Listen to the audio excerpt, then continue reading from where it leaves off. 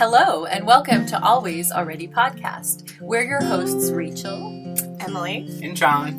And we're here today to talk about Animacies, Biopolitics, Racial Mattering, and Queer Affect by Mel Chen. And we're talking about 2 or 3 chapters in particular while we skimmed through the introduction. We read chapter 2, Queer Animation, and we read chapter 6, following Mercurial. That's how you pronounce that, right? Mercurial Affect. Yeah, but good luck saying it correctly every time we have to say it. Before we get on the Chen, I have a couple things. I want to, obviously I wasn't there for the last episode, so I have 3 things from listening to it. First of all, I never actually listened to the episodes after I do the editing, and now I'm, more nervous than usual, as I realized, I never listened to it, obviously it's in the moment and whatever, we're, intercorporeally, relating to one another, but, the overwhelming intelligence of all of you, overwhelmed me through my earphones on the subway. Are you so sure now it wasn't I'm more just intimidated the than overwhelming usual. Volume of our voices? No, because B was actually really, really quiet, which is usually not how he operates. So, he has this, softest voice. Lucky for you, he's never going to listen to this. No kidding. So that was the first thing. And then the other thing that I was thinking about is that I can't believe, you especially, Rachel, you really had to take B to task for all the shit he talked about Merleau-Ponty on the Living Alterities episode, and then he explicitly walked back. So, backstory, Always Already podcast listeners, we did the podcast on Living Alterities, Race, Phenomenology, and Embodiment sometime last fall. We had a listener write in, Joe. Hello, Joe. Hi, Joe. Who works on an organic vegetable farm and listens to us as he farms organic vegetables. So, awesome. Nice. You're really cool, Joe. And, gave a nice solid critique to B of screwing up phenomenology and embodiment and Merleau-Ponty, and asked us to read the Merleau-Ponty. So Joe is the reason y'all talked about him last week. And B, totally, slid under very quietly that, he was entirely wrong about everything he said about Merleau-Ponty and phenomenology a couple months ago. He admitted, though. And you let him off the hook, though. You should have gone after it a little bit more. A little harder? Well, yeah. And the third thing is that... I don't actually remember what he said about I don't remember either.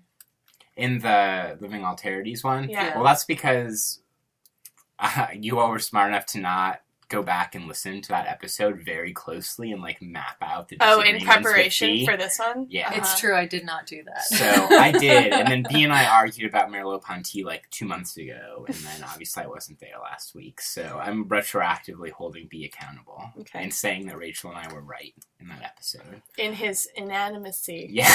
I don't know what I was right about, but we were right. Heretofore cosine. And thirdly, that, there is a lack of corny jokes in the Merleau-Ponty episode. Okay, so we got really serious. No, that's but let me interject why there was a lack. So we had to do the introduction maybe 7 or 8 times because we kept cracking up. We'd literally be, hi all, and welcome. Just everything we were saying was, coming out. Oh, you know what we couldn't figure out how to transition from the intro to the summary. Okay. We had to redo that, I think, at least 8 times. then we, kept trying it, and then B would be like, well, after this short thing, we'll return from a short other thing. And so we actually were trying extremely hard not to laugh. See, that's funny, because my perspective was that you all were, your usual charming, funny selves, but, too much so. If we're gonna, do a podcast and, inject some, old-fashioned corny humor, that's what I'm here for. All right. So, listeners, more terrible, I do like corny humor coming your way after this introduction / summary. But we have an announcement first. Well, my announcement was simply that my sister, who doesn't normally listen to our podcast. And who just recently ran the Boston Marathon. Yeah. So shout out to She's badass. Hi, Hannah. She listened to Benjamin, and she said, understandably, she didn't quite understand what was going on. If you haven't read Benjamin, it's hard to listen to that particular podcast. But that we sounded really cool. Yes. She's a pretty cool person, so I feel good about myself. Yes, I feel a little bit better. All right, so now the burden's on Emily in this summary of Chen to continue to make us sound cool, and then we'll be back. In this book, Animacies, Biopolitics, Racial Mattering, and Queer Affect, Mel Chen reimagines the cultural conditions which designate boundaries to the concepts of life and death. One of the central guiding questions is how life, that is, what we designate as occupying the condition of being alive, rather than reflecting a material reality, might be conditioned or constrained by what we imagine to not be sentient, to not have feelings, or to be otherwise immobile or wrong.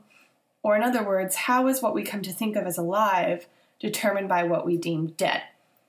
Even though we know that the ontological condition of a rock is not immobile, static, or even without some kind of agency, rocks change shape and composition over vast stretches of time. They interact with other agents in the world, and they can even take life from an entity typically thought to be animate, crushing humans or animals in an avalanche, for example. We typically think of stone as the quintessential opposite of that which is animate.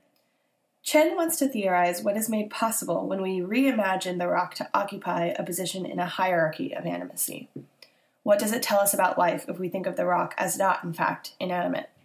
The two chapters we read for this discussion are Queer Animation and Following Mercurial Affect, chapters 2 and 6, respectively, each of which deals with subsets of questions regarding what this concept of animacy reimagined makes possible.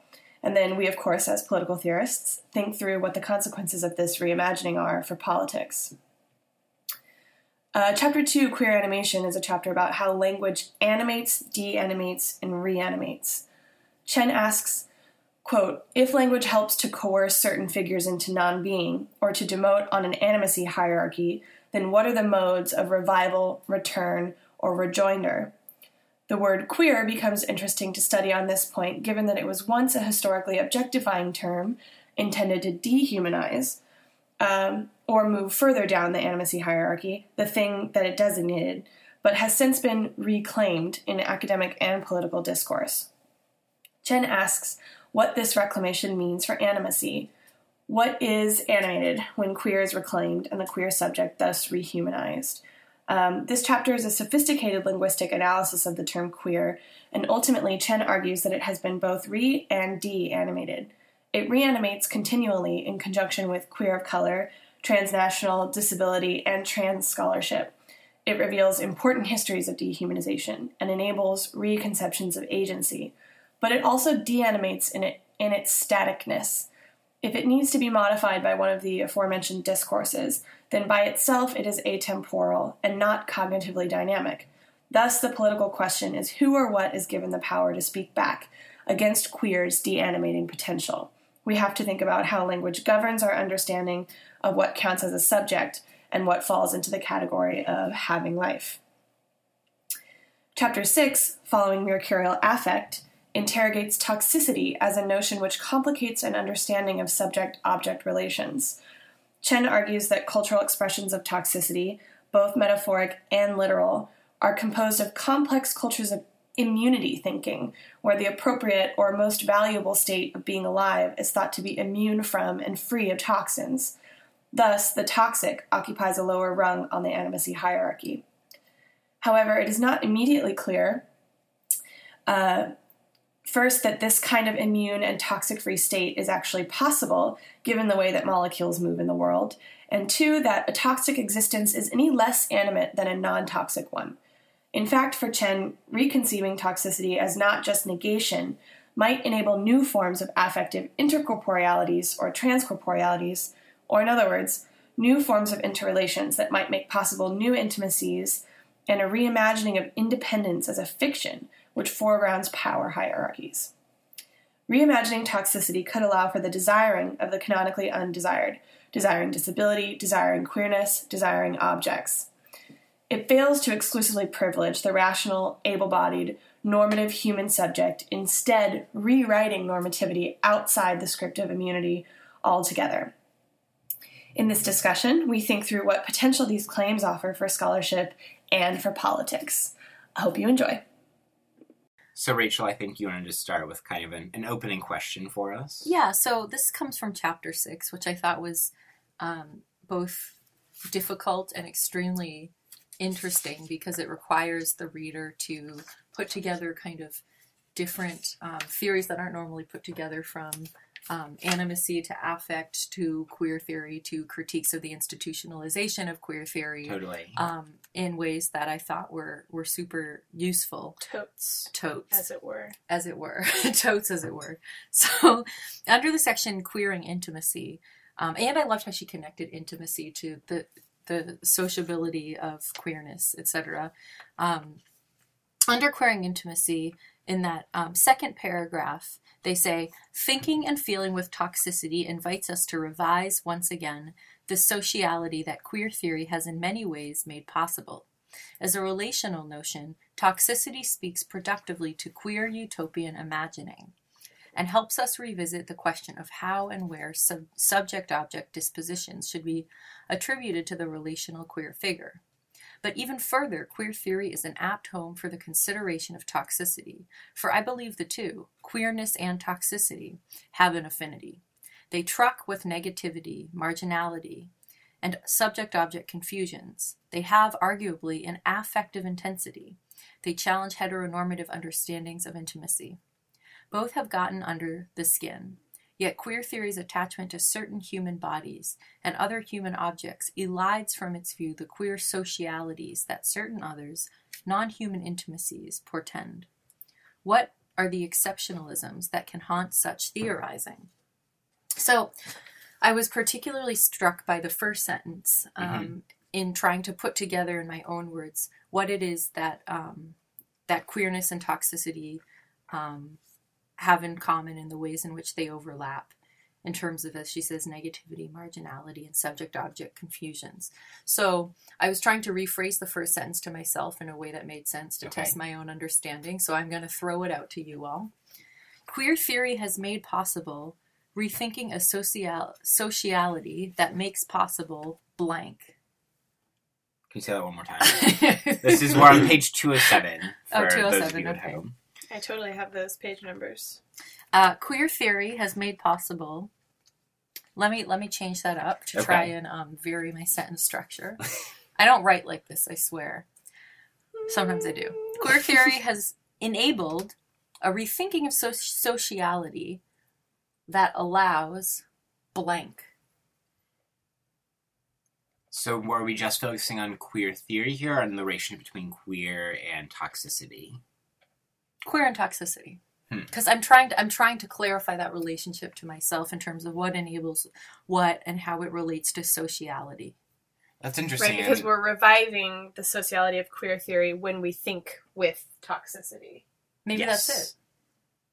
Yes, exactly. I mean, in the way that Chen is interested in thinking in the second chapter about the way that queer both is animated in the way that it reanimates, but also deanimates certain others, right? So that's part of the interest. I think that one of the things that the toxicity chapter does particularly well, and kind of what socialities or relationalities might be opened up, is thinking productively about queerness and disability, and the way that Chen's interested in doing, and the whole book really, but and at least the couple of parts that we read in this chapter in particular, and refusing a purely negative valuation of queerness, toxicity, disability, or refusing to just use those as tropes to get at something else.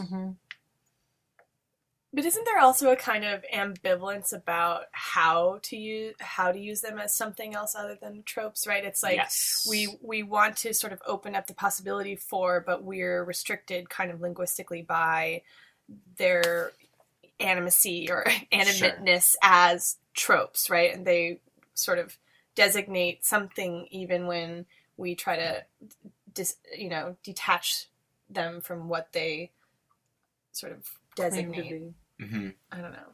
Yeah, I'm really curious about the work that ambivalence does here. Right. Well, when we get to the end and we talk about politics, I think we should come back to that.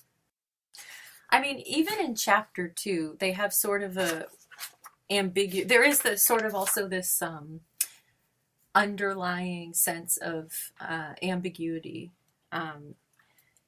They talk about polyvalence, for example, even in the use of queer. So they say, I do so by focusing not on the politics of a monolithic queer, but rather on the politics of polyvalence that are instituted in part by the bleeding of queer into diffuse parts of speech. So even in the way that queer is nominally used as like an object or, an identity, and used as a descriptor used in the Oxford English Dictionary as more of like an aberrant kind of adjective, and then used more instrumentally in kind of an institutionalized way with some kind of political goal, suggests sort of this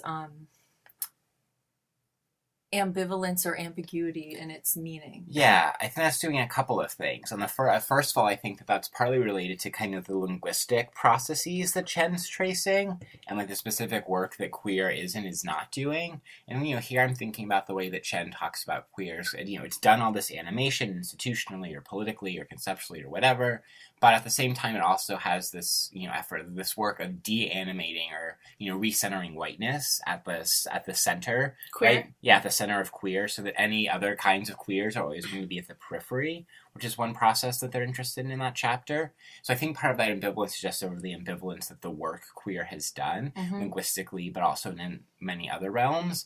But I think there's a broader kind of conceptual role that ambivalence is playing throughout the work that's related to the concept of animacy itself, where it seems to me that because Chen is interested in, thinking about animacy not, live or not live or animate or inanimate, like trying to work against these binaries that are easily capturable, right? That they want to kind of think animacy outside in a somewhat ambivalent way, or at least let animacy be ambivalent when historically, linguistically, it's been something that's been very binarizing and hierarchizing, right? So that it's by moving animacy into the realm of ambivalence or polyvalence or something that we're able to kind of follow animacy and all the different processes and ways it unfolds.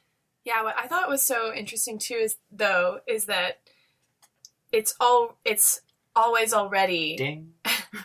Drink. Ambivalent. Yes. What's it? And ambiguous. Animacy, queerness, toxicity, all of these things that are trying. So this made me think of if we were trying to kind of map what the whole project was, I think you might tend toward a desire to say that they are weaving together these strands, right? Weaving queer theory with disability, with science studies, with linguistics, with a sort of critical animal studies with an eye toward political goals. But I think when you read it, what you actually get a sense of is that it's kind of like or not unweaving, but like just showing that all of these things aren't weavable or unweavable, and that they're always ambiguously and ambivalently touching, interacting, ingesting, breathing, even rocks, right? There's like something about rocks that is alive, even though we think of them as a sort of quintessential inanimate object. Which is fascinating to think about them, that the way that the concepts and discourses like are themselves doing the kind of interobjective relating and intoxifying and everything that Chen's trying to work through in what they're doing in the work themselves. So that's really, really cool, I think. Like, whether that's something that is intentional or not, or something that can even be intentional, like, maybe I think that might be a really amazing thing that the work's doing. Right, like, maybe if you try to parse out which parts of the project belong in queer theory or belong in animal studies or belong in disability, you're sort of highlighting the limitations of, like, disciplinary commitments and the kind of arbitrary boxes we draw around things, even when we're trying to illuminate or elucidate, right? That we, as sort of scholars or the air quote scholars, right? Or whatever we are, thinkers, right? That even when we are creating these new umbrellas under which to discover new, we re-constrain and we re-inanimate things that are actually animate. Which has an interesting D&G sort of through line too, right? About D and re-territorialization. Yeah, I wrote a note in chapter 6. Much as Chen is interested in D and re-animation. I wrote a note in chapter 6 that just said ask John, but I don't remember what I wanted to ask you. It was on the page where it says Deleuze, though. Yeah, there's a D&D section. The other thing that I think is interesting about this idea of ambiguity is this whole relationship that Chen talks about between subject-object and its relation to the more ambiguous than we might think line between life and death. And so I'm wondering, and I was kind of wondering throughout, in what way does this idea of toxicity, especially as it relates to queerness and the way that one moves in the world in relationship to other objects, which are also subjects, in what way does that allow us to see a range of, a continuum of life and death rather than life, line, death? I think one thing that's, I don't know if it helps or makes harder this question, but I get the sense that sometimes the life-death dichotomy that they are troubling isn't just the dichotomy of an animate thing living and then dying, but it's also representative of how we think of inanimate, right? As like not having life. So this life-death continuum, I think, is also, at least to me, it seems in this chapter to kind of be mapped on to the inanimate animate continuum. And I think that in some ways the death reads to me as kind of like ironic or sarcastic, right? That it's about living things dying or not dying or being let die, right? But it's also about things that we think of as in a state of death. But if we rethink inanimacy, then we see that the line between the inanimate object as alive or dead is not so clear. No, I think that's right. And I think that, I don't know, so I saw Chen speak a couple of weeks ago at the Open Embodiments Conference. And so they walked through kind of 3 different ways they were using animacies, kind of looking back on the book. So, like, I brought my notes with me and I can maybe try to reconstruct it. Well, I should say, like, the talk that Chen gave was amazing. So they opened up by, like, talking about the time and corporeality of, like, the conference and the academic conference, and, like, invited people, this is, like, the opening to the talk, like, inviting people, first of all, to, like, reject virtuosity and, like, the academic conference, and then was, like, you know, do whatever you want with your body and, like, the posture of it. And, like, Chen encouraged people to, you know, lie down, to stand up, to, like, sit on the floor, to kind of do whatever it was they wanted, like, with their body. So just, like, a cool way to start. But anyway, so when they were talking about animacies, Chen kind of walked through, like, the 3 ways that animacy was at work in the book.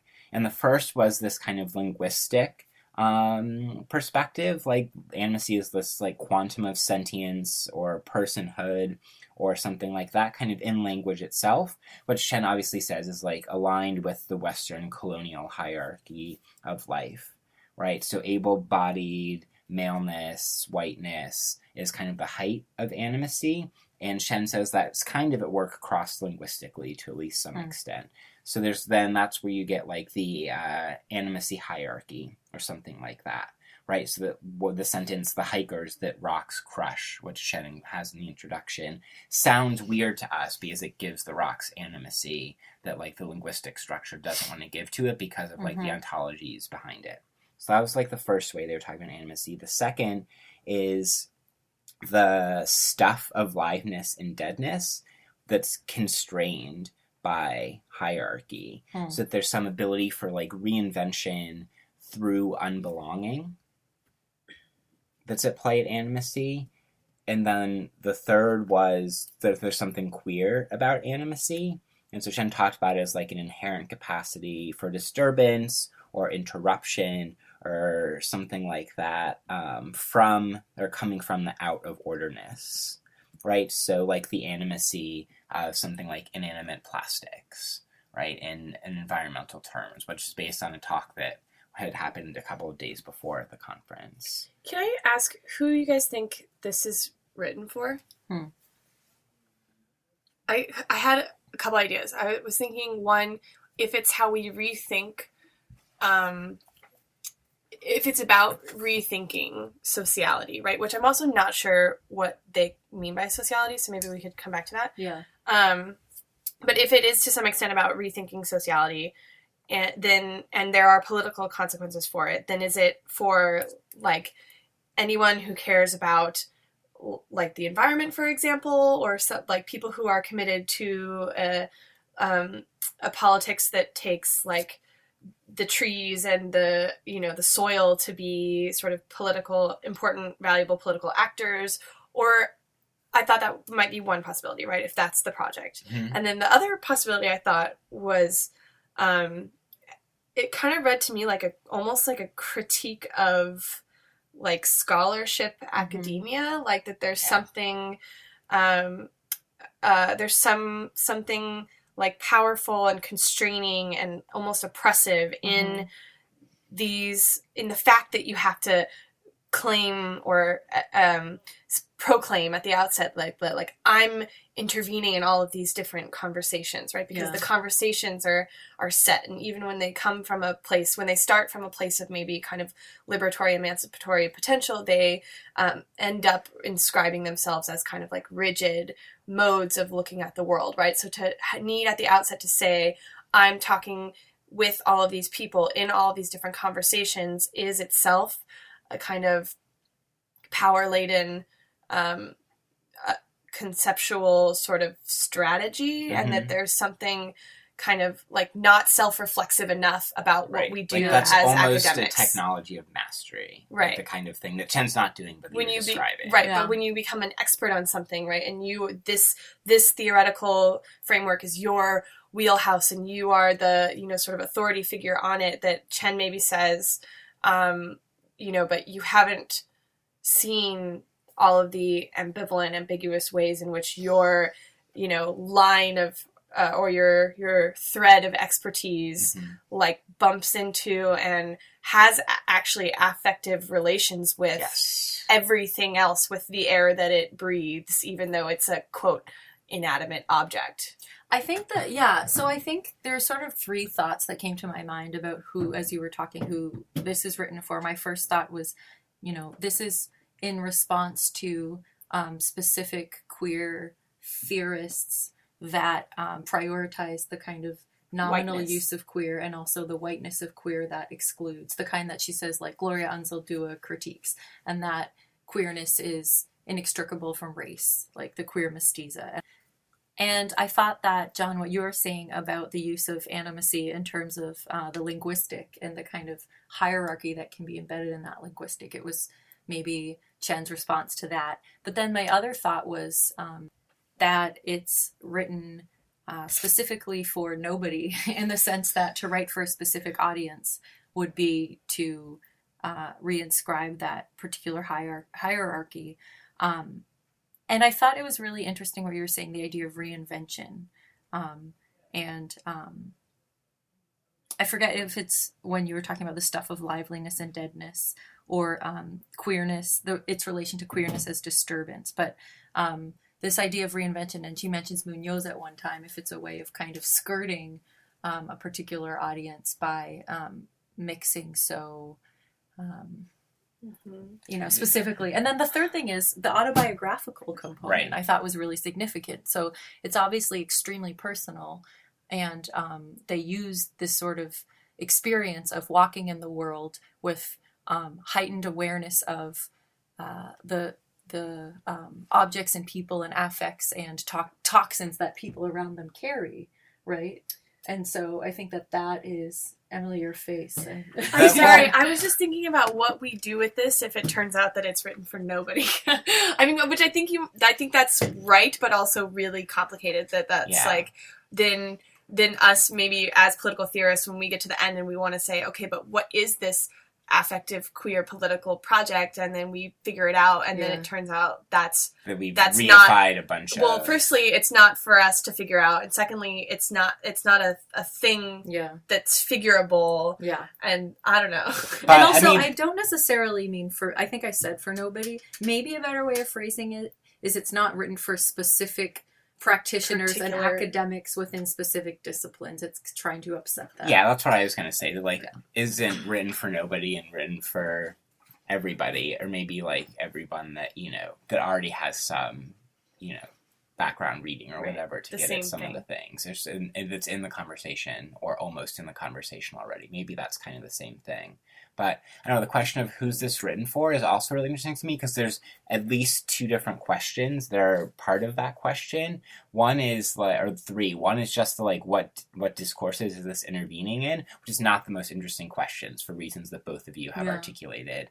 There's kind of the questions of what does this have the potential to interact with, or does this, or to maybe use some of the language that Chen's using, what does this have the potential to intoxify or intoxicate? Or animate. Yeah, or animate, right, exactly. But then there's the third question of, who's going to read this book, which is a different, sadder answer, right, than the one to that, what is this going to animate or intoxify? Or what could this animate or intoxify?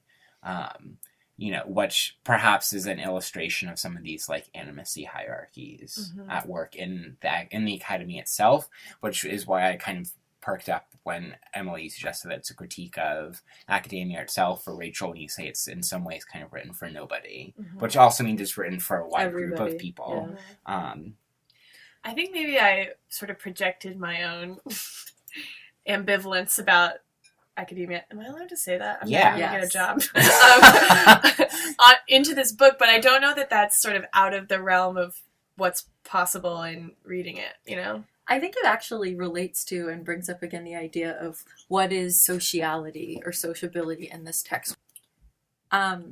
Even the fact of writing a book presupposes an audience in a way, which is a form of sociality. But I was curious the way in which they talk about this the whole way through. So on the one hand, they mention affect theory a lot and the idea of what does it mean to walk around in the world. It's not simply about, first of all, the most obvious is it kind of undoes this idea of the individual, but much more broadly, the idea that the toxins that another body possesses can impact the way you move, impact the way you're shaped, in a similar way to which emotions throughout history stick to certain bodies rather than others, questions kind of this border between individuals, between subject and object, whatever you want to say. So I think that's one way that sociality is kind of upset or made ambiguous. But the other thing I was thinking about is psychic versus social, and how that kind of comes into play along similar lines. I don't know, what do you guys think? The reason why I said I would like to come back to the sociality in here is because I thought they took I don't know if careful pains to, or just it was part of the process, but a lot of time dedicated to sort of pointing out the linguistic sort of limits or animations of, or of particular terms, right? But sociality just lives here without kind of any of that, there's they reference Merleau-Ponty and intercorporeality, they reference transcorporeality as this kind of mode of relating, and there's a lot of stuff about relationality of things, of objects, of humans, of animals, of rocks, but sociality just kind of floats. And so I wasn't sure if it just refers to all of these different things, if it just refers to all these relational affective relations, or if it's or if there's a reason why it's floating. I'll maybe take an attempt at the reason why it's floating, and it gets back to what you were saying earlier, Emily, about the way that Chen's kind of both weaving these concepts together while saying that presuming we can take any one of them as a strand that can be woven is impossible, and that's also being demonstrated in the text. That maybe sociability is kind of floating through the text is something that's just there to interact, right? As a concept that interacts with other concepts. Which, isn't... I don't, that's easy for that to become a cop-out. I don't mean it as a cop-out on Jen's behalf or something like that.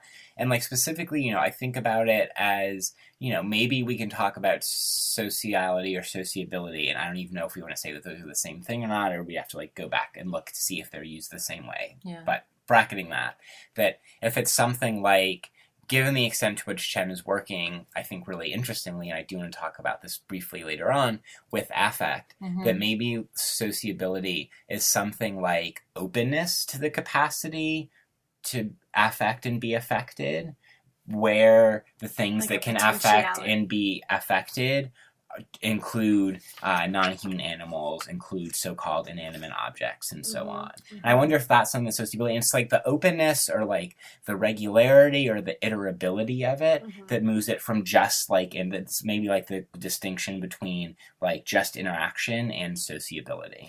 But I also saw this idea of openness and sociability as both, as again, ambiguous and also ambivalent. Good point. So porousness on the one hand leaves you open to wonder, to be very Ahmedian, but then at the same time, it also leads you to unwanted vulnerability. So when she talks about and intoxication. Yeah, exactly. Like the environmental intoxication. And that, like, yeah, you're right. Okay, I want to walk back everything I just said, but you go, Rachel. I was just going to say, I think this idea of... How dare you. I know. There's 2 points that Chen makes that I think are really important. So one is when talking about the fact that toxins are more than matter, the reason they're more than matter is because they lead to a particular vulnerability. And vulnerability is, on the one hand, inherently interdependent and about a certain sociality, for bad and for good. Right. And at the same time, Chen also makes a point to kind of disavow the myth of independence, for example. Yes. Because the whole idea of dependence, as Chen says, implies or reinscribes the notion of independence as if that's sort of the center periphery argument, going back to her diagram.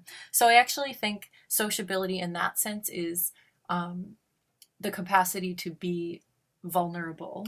But the openness, for good, though, and for bad. But the openness to toxicity or the potential for intoxication doesn't just lead to vulnerability, right? It also leads or opens up like deviant sexual desires, alternate forms of intimacy, right, kinship that doesn't just include humans, right? Yeah. Which isn't necessarily a relationship of dependence. Yeah, it's an articulation of a different understanding of the self or something, right? Or like different knowledge of the self.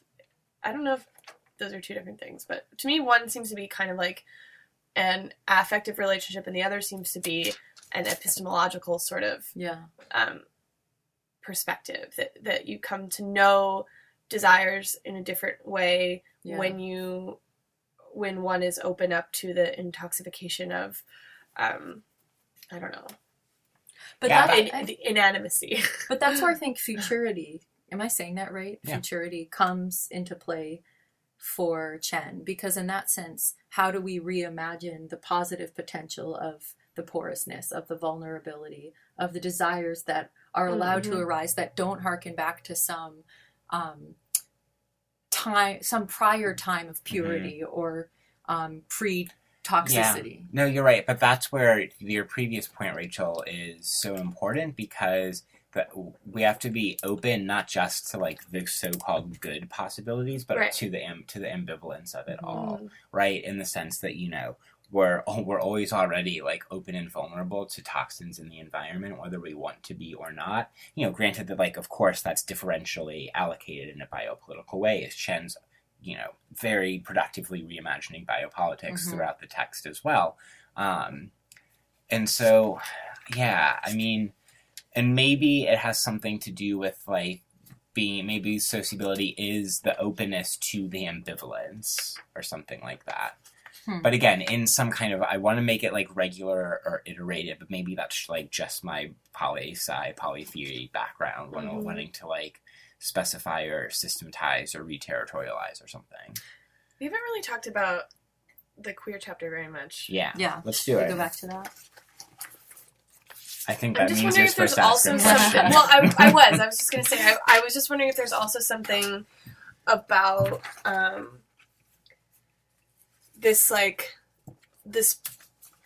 the problems, or not problems, what's the word I'm looking for? These sort of, I mean, I think Chen's kind of ambivalent to, in a critical and productive way, to the project of reclaiming or reanimating queer, right? Because there's kind of two elements to it. One, to say that it needs to be reanimated implies that it has been inanimate for some reason, right? And two, to like the process of reclaiming does that thing that narrows and deploys, right, for a particular end, and kind of doesn't have the capacity to recognize that ambivalence, right? I'm like so into this ambivalence for some reason. I don't know. I think it's like the most interesting part of this book for me. But maybe there's something kind of about sociality in that. I think you may, but sociality, so long as one is like paying attention to the de-animation that happens through the term queer, like particularly the de-animation of disabled bodies, of racialized bodies, and so on. And I maybe want to turn to 71, where Chen is asking a question about queer.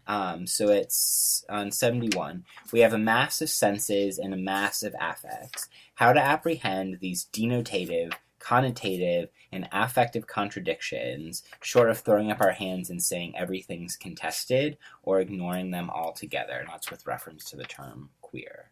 Like, after Chen has walked us through some of the linguistic work, right? Yeah, and I mean, in some ways I kept thinking about Foucault and the proliferation of sexual discussions around sex versus the repressive hypothesis, because I thought that was really interesting in the way that there's, on the one hand, a proliferation of the word queer, whether it's in adjectival form or used as a noun or used as a verb, which implies a certain temporality and can lead to what she calls a certain background noise, which I thought was interesting, like almost a de-animating or a neutering. I think she uses the word neutering somewhere. And at the same time, I don't know. I mean, how does that restrict our ability to, or one's ability to reclaim, or does it assist it, or should that be the project? But I don't think reclaiming's the project, and I actually don't think it's the Foucault thing, because Chen's kind of pushing us, like, the Foucault thing is maybe saying everything's contested, or like Foucault says in that one interview or whatever, like it's my point's that everything's dangerous, right? So I think Chen's not happy if we just stop and say, well, everything is whatever. Right. But what's the whatever? Creative as in like generative, right? So I think this links to the toxicity thing, right? Like if we're trying to figure out how to animate toxicity such that what we authorize when we realize that we're all in this intertranscorporeal relationality, sociality thing, is that like we reimagining the ambivalence so that we don't not all toxicness is bad, right? That like there's something kind of generative and productive about like misusing or using these words in different ways. Does that make sense? I'm not saying this very well. Yeah. But I think that they talk about creativity as a kind of it doesn't seem to me to be deliberate. Like, creativity is not the person who says, let's reclaim queer and let's use it as a noun, right? And this will be a positive political project that queers all over the world can rally behind, right? But where creativity happens is when there's slippage in how the word is used, right? Yeah, they talk about the relationship between two. Wait, I want to find this. The relationship between two speakers. Oh yeah, right here. I don't know what the page is though. It's like a page after where you guys were before. Queer's many senses or grammars of forgetting. Maybe one more. The lesson in both kinds of examples. Okay, I see. Right, implication for the use of language, right? So they are talking about the phrase "who gives this woman away," right, and the kind of feminist discomfort with that phrase, in that it casts the woman as the object to be given, right? So the subjectness of woman is kind of erased, right? So they say the lesson of both kinds of examples is that though some degree of linguistic creativity is always possible between two speakers, including, in my view, the very salutary second language and dialectical violations of standardized grammar, many basic grammatical conventions are difficult to violate while still being understood, precisely because they are so conventional, they are likely to be taken for granted. While for humanities scholars, sometimes the most interesting thing about language is that its constraints are not hermetic and can thus be failed by bad linguistic subjects, I wish here to demonstrate the creativity that works within and around such compelling constraints.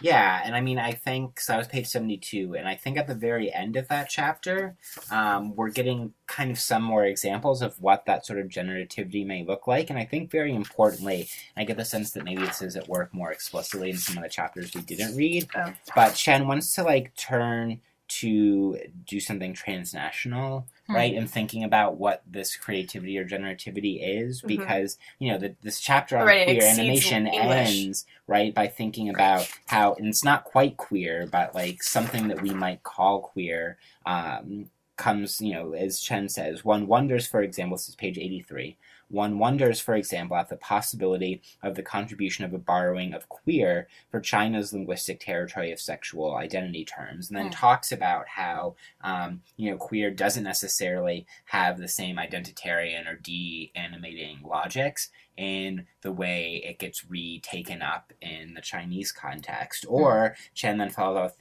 with another example of this, Irish English, and earlier in either the introduction or earlier in the chapter, Chen's there's interesting to think about the concept of Black Irish here, but the quar, Quare, as another way to kind of think outside of this, and because the danger, I think, in saying we're interested in generativity or we're interested in creativity is that there's always the risk of de-animation coming out of it, unless it's kind of a purposeful, you mean when it becomes co-opted as identitarian? Yeah, so is that right? Yeah, identitarian. So again, still near the end of this chapter 2, this is the bottom of page 82 onto page 83.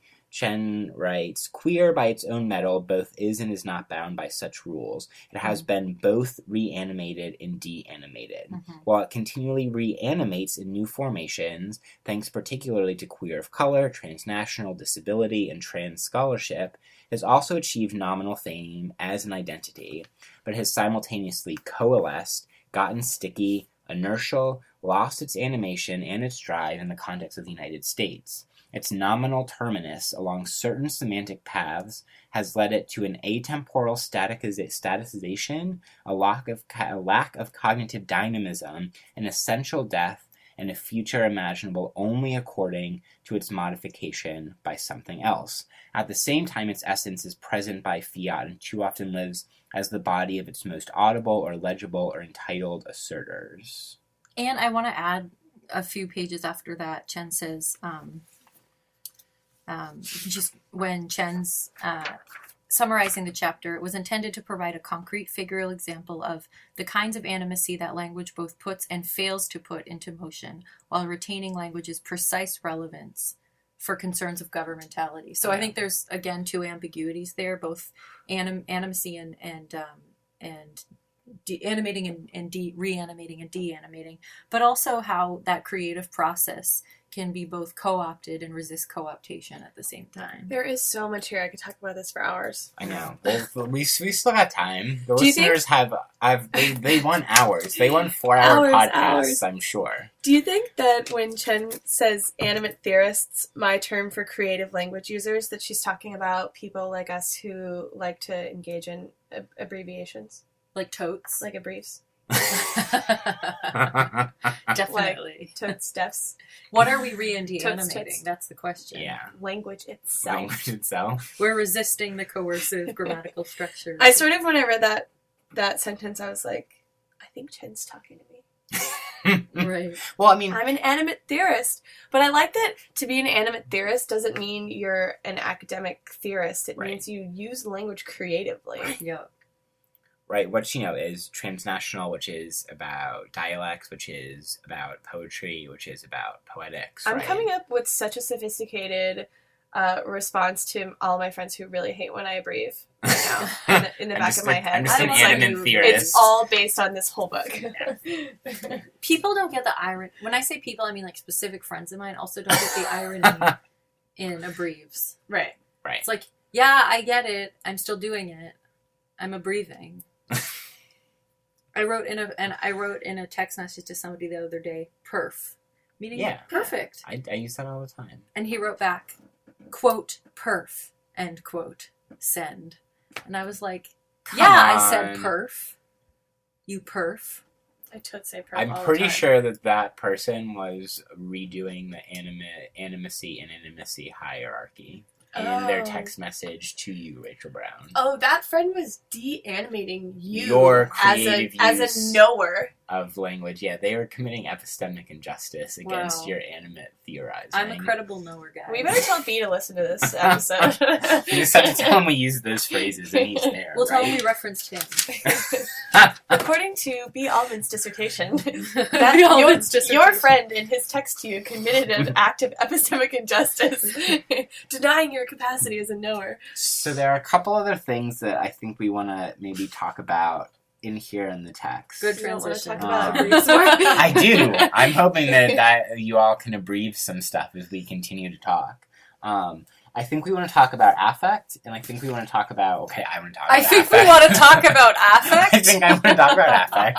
I think we want to talk about politics. I want to talk about ingesting. And I want to hear... Emily, you had a skeptical question about animacy and objects. I did. Let's start there, and we'll talk about the other stuff. Well, so it's skeptical in that it's a sympathetic skepticism. Yeah. I want to sign on. I want to sign on, but I'm a little wary. Okay, so I'm thinking particularly when Chen is talking about the affects of animacy. So they are talking about the relationship with the sofa, right? Mm-hmm. When what is lost when we hold tightly to that exceptionalism, which says that couches are dead and we are live, right? And then later, the first full paragraph or the second full paragraph on this page, it's the quote is, "It seems that animacy and its affects are mediated not by whether you are a couch, a piece of metal, a human child, or an animal, but by how holistically you are interpreted and how dynamic you are perceived to be. Stones themselves move, change, degrade over time, but in ways that exceed human scales. Human patients get defined via their companion technologies as inanimate, even as they zip right by you in a manual wheelchair." I'm also not quite sure that's true. And above and beyond these factors related to the power of interpretation and stereotype, there is the strict physicality of the elements that travel in, on, and through us, and sometimes stay. If we ingest each other's skin cells, as well as each other's skin creams, then animacy comes to appear as a category itself held in false containment insofar as it portends exteriorized control relationships rather than mutual imbrications, even at the most material levels. So what I was thinking is this ingesting. If there's something about animacy that is about, if there's something about what we take the inanimate to be that is animate via this particular mode of relationality, this example, right, this metaphor of ingesting, right, that isn't ingesting something that is an act that it is embodied in the typically thought of as animate, not in the typically thought of as inanimate, right? So if what makes cells or toxins animate is that we interact with them intercorporeally via ingesting, isn't that mediated, that act of ingesting a mediation that lives in a typically thought of as animate entity, not in that inanimate entity in which we're engaging in that interaction with, right? So then my question was, right, if we can ingest rocks, because when parts of rocks flake off and that we ingest parts of them, right? So they are animate in that moment or all the time, but that is an illustration of their animacy. do rocks ingest grass? Yeah. That's kind of a weird example, but that was just what came to mind. Question. You know, like, what is that? Is ingesting just a metaphor, or is it that one of the difficulties with this is that all of the metaphors we can come up with for explaining the animacy of inanimacy are linked to typically thought of as animate corporeal realities. That's where I was going to go with it, was that very last part. I was going to say that, like, it points to something that the three of us were discussing before we started of, like... Good job. That was great. That made me tired. And so, put a pin in this, listeners. Later on, sometime in a couple of months, we're going to talk about Jane Bennett's book. So, we'll come back to this question. But I think, Emily, the last thing you were saying is exactly where I wanted to go, is that it points to the limits of the language that we have to talk about animacy and inanimacy, that even when we want to talk about the animacy of things that are understood to be inanimate, we do so through metaphors privileging animacy of what's traditionally understood to be living. Is there a way to not do that? Maybe that's one of the things the book's trying to do, right? Like, that's one of the interventions. I know, Rachel, you want to jump in, but I have one more point that I've now forgotten because I'm feeling bad because I keep cutting you off, Rachel. Go for it. I was just going to say, I mean, basically, you hit on this idea of metaphor. I think it, I want to go back to the beginning of chapter 6 where Chen is talking about putting metaphor in biopolitics. And I don't know what page this is. It's the paragraph before toxicity's reach, towards the beginning of the chapter. And they say, here I move from exploring toxicity's contemporary and pervasiveness as a notion to exploring its purported and experienced mechanisms in the human body. This shift concerns the role of metaphor in biopolitics, since the seemingly metaphorical production of cultural expressions of toxicity are not necessarily more concrete than the literal ones, which are themselves composed of complex cultures of immunity thinking. Reflecting on the ambiguous subject-object relations of toxicity, I use an animacy theory to ask how the flexible subjectness or objectness of an actant raises important questions about the contingencies of humanness and animatedness. So I think the contingencies of humanness and animatedness is really important there, because speaking of affect, if we think about the affect of animacy as we would the affect of race, the affect of gender, the affect of sexuality, something that's contingently built upon over time through a history of circulating emotions and sensitivities and porousness, like, how does that create animacy as a very thing itself, as a construct itself? And so... okay, but so what if we reimagined this project of breaking down the, like, false dichotomy between animacy and animacy, right? We can say, I think maybe that might be one kind of umbrella thing happening here, sure. Right? I think that's the literal part. Right, but okay, so what I think which would have effects in our metaphors. Right, but this metaphorical, like, limitation, right, where the only language we have to sort of describe how inanimate things are actually animate, if that's a metaphorical limitation based on our sort of inherent privileging of animacy as we typically understand it to be, why couldn't we think of it in the opposite way? Like, why couldn't we, like, de-animate things that we typically think of as animate, like the abstract, rational, liberal subject or something like that? Or, like, why couldn't we talk about, like, how I'm a couch or how, like, I'm a bed? Those aren't incidental examples. Like, or, some, like, I don't know. But isn't that falling into the same trap in some way? No. But I think it tips the scales of privilege. Yes, but... It tips the... I think it is, but it tips the scales of privilege, yeah. It gets to the part near the end of chapter 6 when Chen says that, we have to, like, attack rationality for the fact that it's, like, primary partner, that's not the language that they use, though, something like that, is, like, the abstract individual that's bounded, right? So, but there's still some, like, interplay between animacy and rationality. I think, though, that Maybe that's that this is like one of the really productive things that Chen does by starting in some ways with the linguistics is that right, Chen can like flag for us that you're going to realize as you continue to read this book that like the hierarchies that are literally like stuck to our language is like going to continue to structure even as we fight against us. So then in chapter 6 when Chen like points to toxicity is kind of one category is too static, but it's one category, right, that messes with subject and object, right? Then that's one example of how we like think outside of those hierarchies that we inherit through the language. So once we like let the subject object blur, is toxicity blurs the subject and the object by upsetting some of these traditional animacy hierarchies. Right, once we let the subject-object and these animacy hierarchies blur, then it's not a problem for us to say, or it's less of a problem, more accurately, for us to say, the rock ingests the grass. To go back to because like we can... You don't like the I'm a couch example? I don't know. I haven't decided how I felt about that. Well, I was thinking, it just occurred to me that maybe some version, but a much more sophisticated version of I'm a couch might be what's happening with the autism discussion, right? Because Chen's saying that what's problematic about what's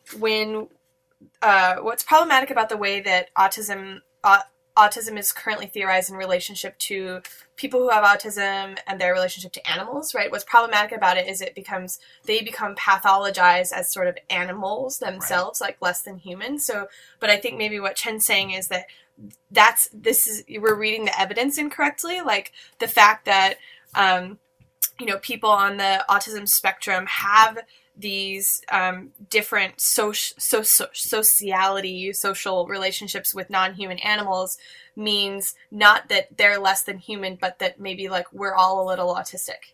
Also, I think this or we all could be, or not like could be, but you know what I mean? That there's like something like that works the opposite way.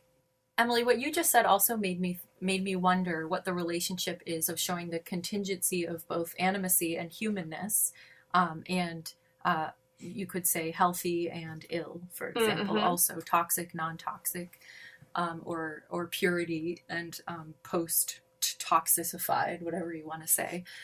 How that relates to the whole immunized, exactly, relates to the whole project of humanizing, like this whole language of that's dehumanizing, treating people as, quote, less than human. What's the relationship of this sort of political modality to that one? Right. Is it saying, no, objects are humans too, or is it saying, no, humans, animals, and rocks are all things?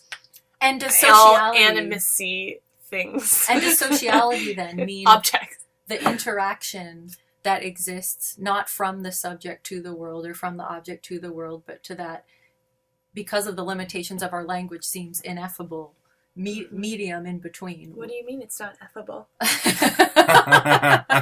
That's a creative use of language, Emily Crandall. This is corny joke, but that wasn't even corny. That was just great. Witty.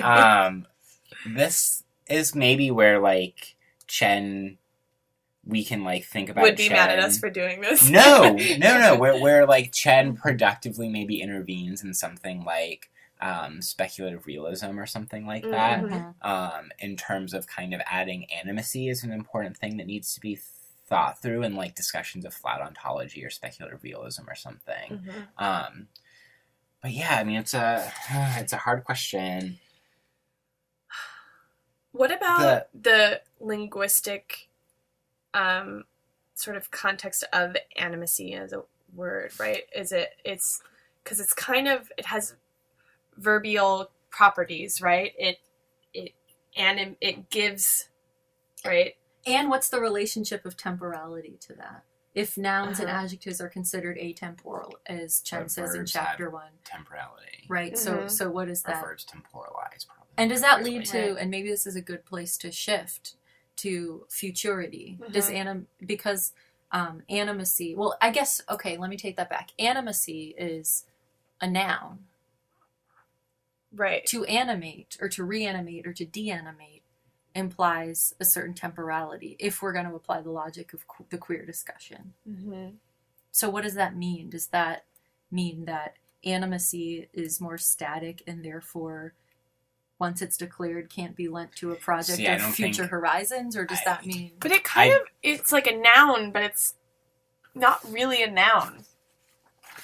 Like you want to, like you it's would a make freeze the, frame. like you would make the argument that Chen makes about like that the noun queer is only a noun through reference to, I forget if it's reference to the verb or to the adjective. I think it's reference to the adjective. Yeah. But maybe with animacy, it's a noun only in relation, like it's a verbal noun. But I don't know. I think we're like wading into gerund etymological or a gerund, right? To etymological and linguistic train that I have no idea I'm not comfortable about. there. But I think it's interesting to sort of speculate about what the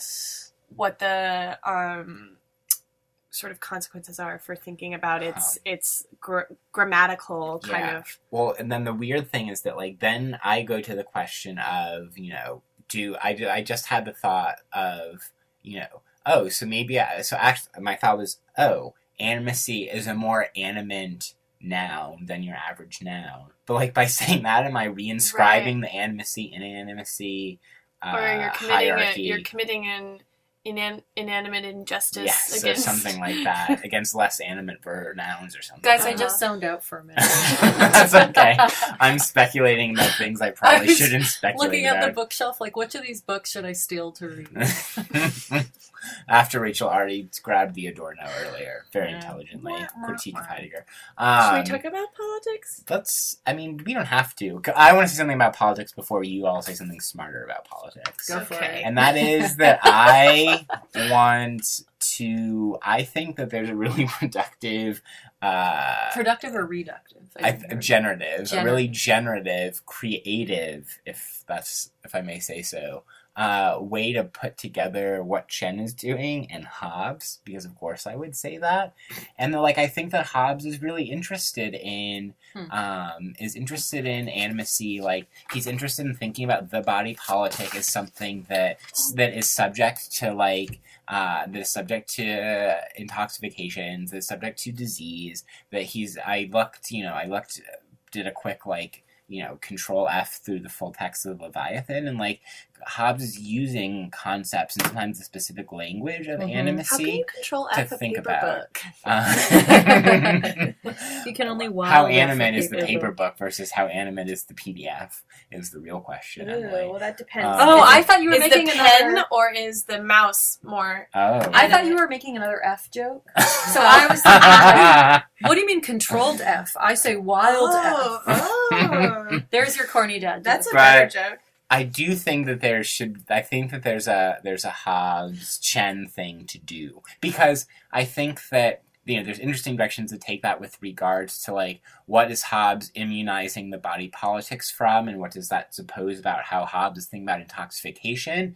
I think it has something to do with Hobbes's couple of lines in a couple of places about North America as this essentially inanimate landmass. Although obviously that's more so in Locke than it is in Hobbes. I think there's stuff to say, about Hobbes's ontology and his materialism. So I think that Hobbes and Chen have something to do with one another. I also was thinking about the passions when you said Hobbes, and are the passions intoxicating? Hobbes's passions? Yeah, are Hobbes's passions intoxicating? Hobbes' they're definitely toxic.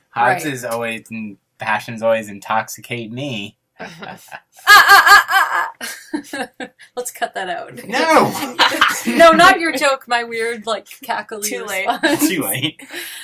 Okay. But we're an hour and 3 minutes in, more after we add a summary, so they don't even listen to But I want to say that's true. Yes, so you're it's just all us listening. talking We to trust you. vacant, unless they're doing a really long workout. But don't say vacant, because we can't then we're reinscribing animacy and animacy binary. Okay, but the last thing I want to say, before we move on for the day, it's just that passions are neither objects nor subjects, they're something else. So is sociality then kind of a network of passions? And if so, why are we sitting here and not going outside and jumping in? Okay, let's take that out. You know what I was thinking? I was thinking that... We're not taking that out. Yes, I was thinking that... No, it's too late. I'm moving on. I was thinking about magic a lot. Ah. Interesting. Okay, because I was thinking about if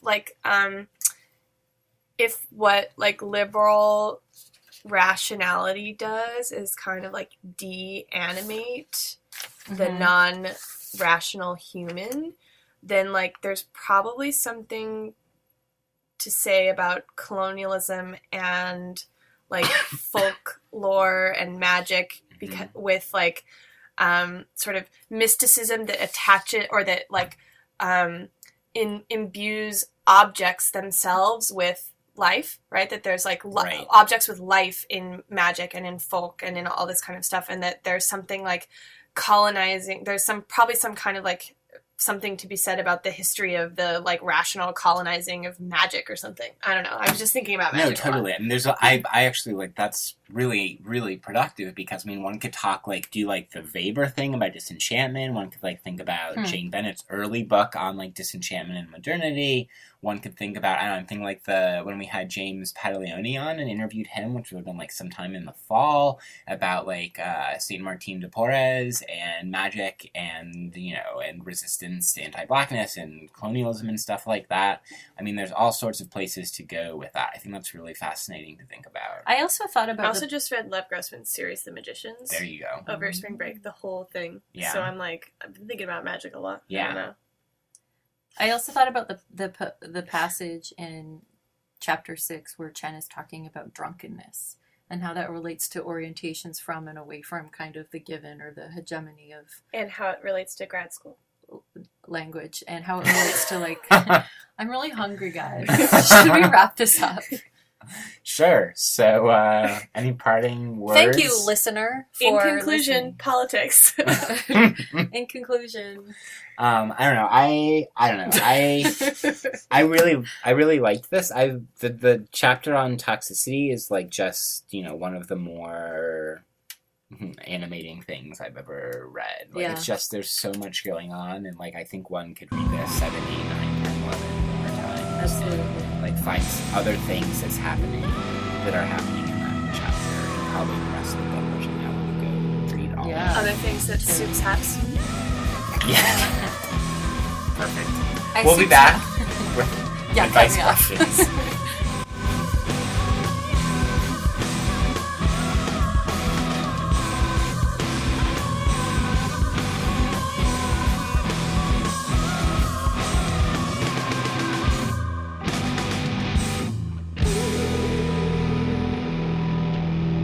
We're back for everyone's favorite segment, my Tumblr friend from Canada.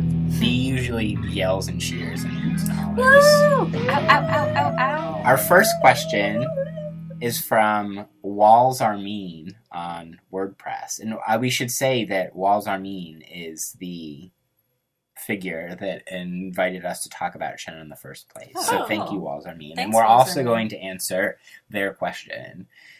I'm currently working on my first abstract for a conference, which I've never done before. Do you have any good advice on writing an attention-grabbing abstract? This is going to sound like lame advice, but have a friend who's a intellectual opinion you trust read it. At least one. Yeah, at least one or more. I often... actually, John and B both have read several of my abstracts before, and it's done me a great service. And each of you have read abstracts of mine as well. That's kind of lame advice, but... I mean, that's part of it. And part of it's a disciplinary thing, right? Yeah. You need to figure out if you have disciplinary, like, conventions, because I imagine that, and, you know, even like me, I'm going to write an abstract differently if I'm applying to even, like, a more critical political science, even if I'm going to a more critical political science conference, then I'm going to write if I'm applying to a queer conference, or, like, a more critical conference, or, like, an open embodiment, Somatechnics conference, or something like that. Right. So that's part of it, but, like, you probably... Pyrotechnics conference. I don't think I should go to any of those. I don't know. I think there's probably a lot to say about the affective economies of pyrotechnics. I'm sure. Also, I think part of that is if it's likely that somebody's going to be reading your abstract who isn't well versed in the, quote, literature. Yeah. Sort of avoid, like, jargon-loaded vagaries. I love jargon. But the other thing I was going to say is... Or, actually... alternatively, lean in to the jargon-loaded vagaries. In conclusion, lean in. Lean in. No, I mean, abstract's actually kind of a hard genre, and I never quite pay enough attention to them. I mean, I think that one of the things to focus on with an abstract is that you want to kind of highlight, the central question or questions of the thing you're going to be working on. And, you want to signal that, especially if there's any sort of theme whatsoever, That's what I was signal gonna that you're say. interested in the theme. All right, before I cut off more things. what No, else you do you have said to it. say? I have nothing to say. Why are you whining? Because I've been trying to say something for 5 minutes. No. Come on, we have to help Walls Armin out more. I mean, like, what do you two feel about the, name dropping in abstract? What do you mean? Like, I'm, using blah, blah, blah, blah, and blah, blah, blah, blah as framework. I answer this other question, and in doing so, I take off on what blah, blah, blah said. I think if it's a central part of the question, also depending on the conference, some people ask, what literature are you building off of? What's your methodology? So some are more specific than others. Some abstracts are quite much longer than others. So I think it also like in some theory conferences, you run, if that isn't a central part, if you're just like emphasizing that that's the framework you're borrowing, you might get put onto a panel that's not what really in line with what you're doing. So if you say like, I'm borrowing this concept from, continental philosophy, but your paper's not about continental philosophy, and then you get put on a panel that's all continental philosophers, you're going to be either not so comfortable, or maybe the people in the audience won't have as much useful feedback for you. I don't know. I think a good way to think about what you want to say in your abstract is to think about what kinds of people you would like in an ideal world to have on a panel with you. That's really good advice. Or to make a panel. Yeah, you can always make a panel. The other thought I had is think about the stakes, right? Because, put yourself in the perspective of the conference organizer, and it's like... Especially if the conference has a theme. Yeah, especially if the conference has a theme, and especially if the conference is one where that there's a relatively low acceptance rate or something. Right. Or to that section of the conference, if it's a larger conference. And think about, I need to demonstrate the stakes to this paper, or, it's easy for the conference organizer to be like, okay, this may be interesting, but so what? Right. Yeah. So I think that's something to think about as well. I have so many questions leading from this question. What kind of conference is it? Does it have a theme? Is it really big? Is it really small? Yeah. Is there a discussant on every panel? That's true. Well, that's the discussant thing's a little less relevant to how you pitch the abstract, right? I don't know. If they have to have a discussant who's familiar enough with the work to be able to give comments. But how often do you get a discussant that's familiar enough with the work to give good comments? Yeah, that's true. I guess I'm talking about an ideal world. Which academia clearly is not. All right, I'm one talking other about question. The universe I live in inside my head. That we can dispatch with quickly. What's the question, Rachel? The question, this is from Kathy from Winnipeg, and the question reads as follows. I have a podcast about political theory and critical theory, more specifically / broadly. And we only received one question for our show this week in the question and answer period segment. What should we do? It's a great question, Kathy from Winnipeg. You could always make up questions. You could always ask the people, assuming you have, two intelligent, smart, creative people to do the podcast with you. Ask them what's going on in their lives because you want to butt in and make it part of the podcast. Those are my ideas. You all, any other suggestions for our dear friend? You could draw while one of your podcast members Rambles. answers a question by himself. All right, great advice by all of us. We hope that Kathy from Winnipeg is satiated in their quest for podcast glory or something. Thank you all. This is awkward. Thank you all for joining us for the Always Ready podcast. Next time on the Always Ready podcast, we're reading Roberto Esposito's Biopolitics and Philosophy, which Chen actually takes up for a couple of paragraphs. Yeah, maybe we could talk about this book some more when we talk about that book. I am excited to do that. Until then, bye Rachel, bye Emily. Bye John and Emily. And bye audience. Last question, I I wanted to say anthropomorphize, but that's not what I mean. How do you abbreviate bi? Bah. Bah. Bah. Audience. Bah.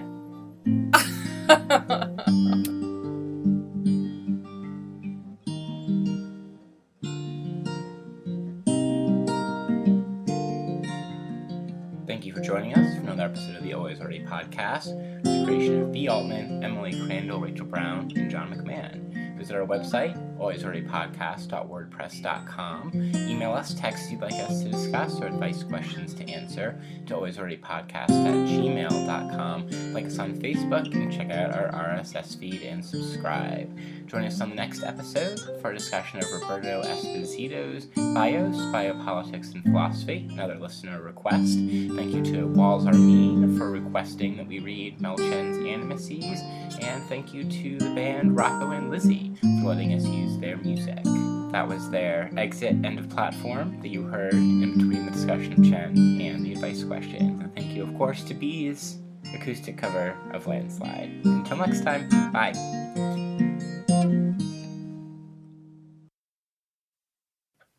I mean, I think even in chapter 2, which we read before chapter 6...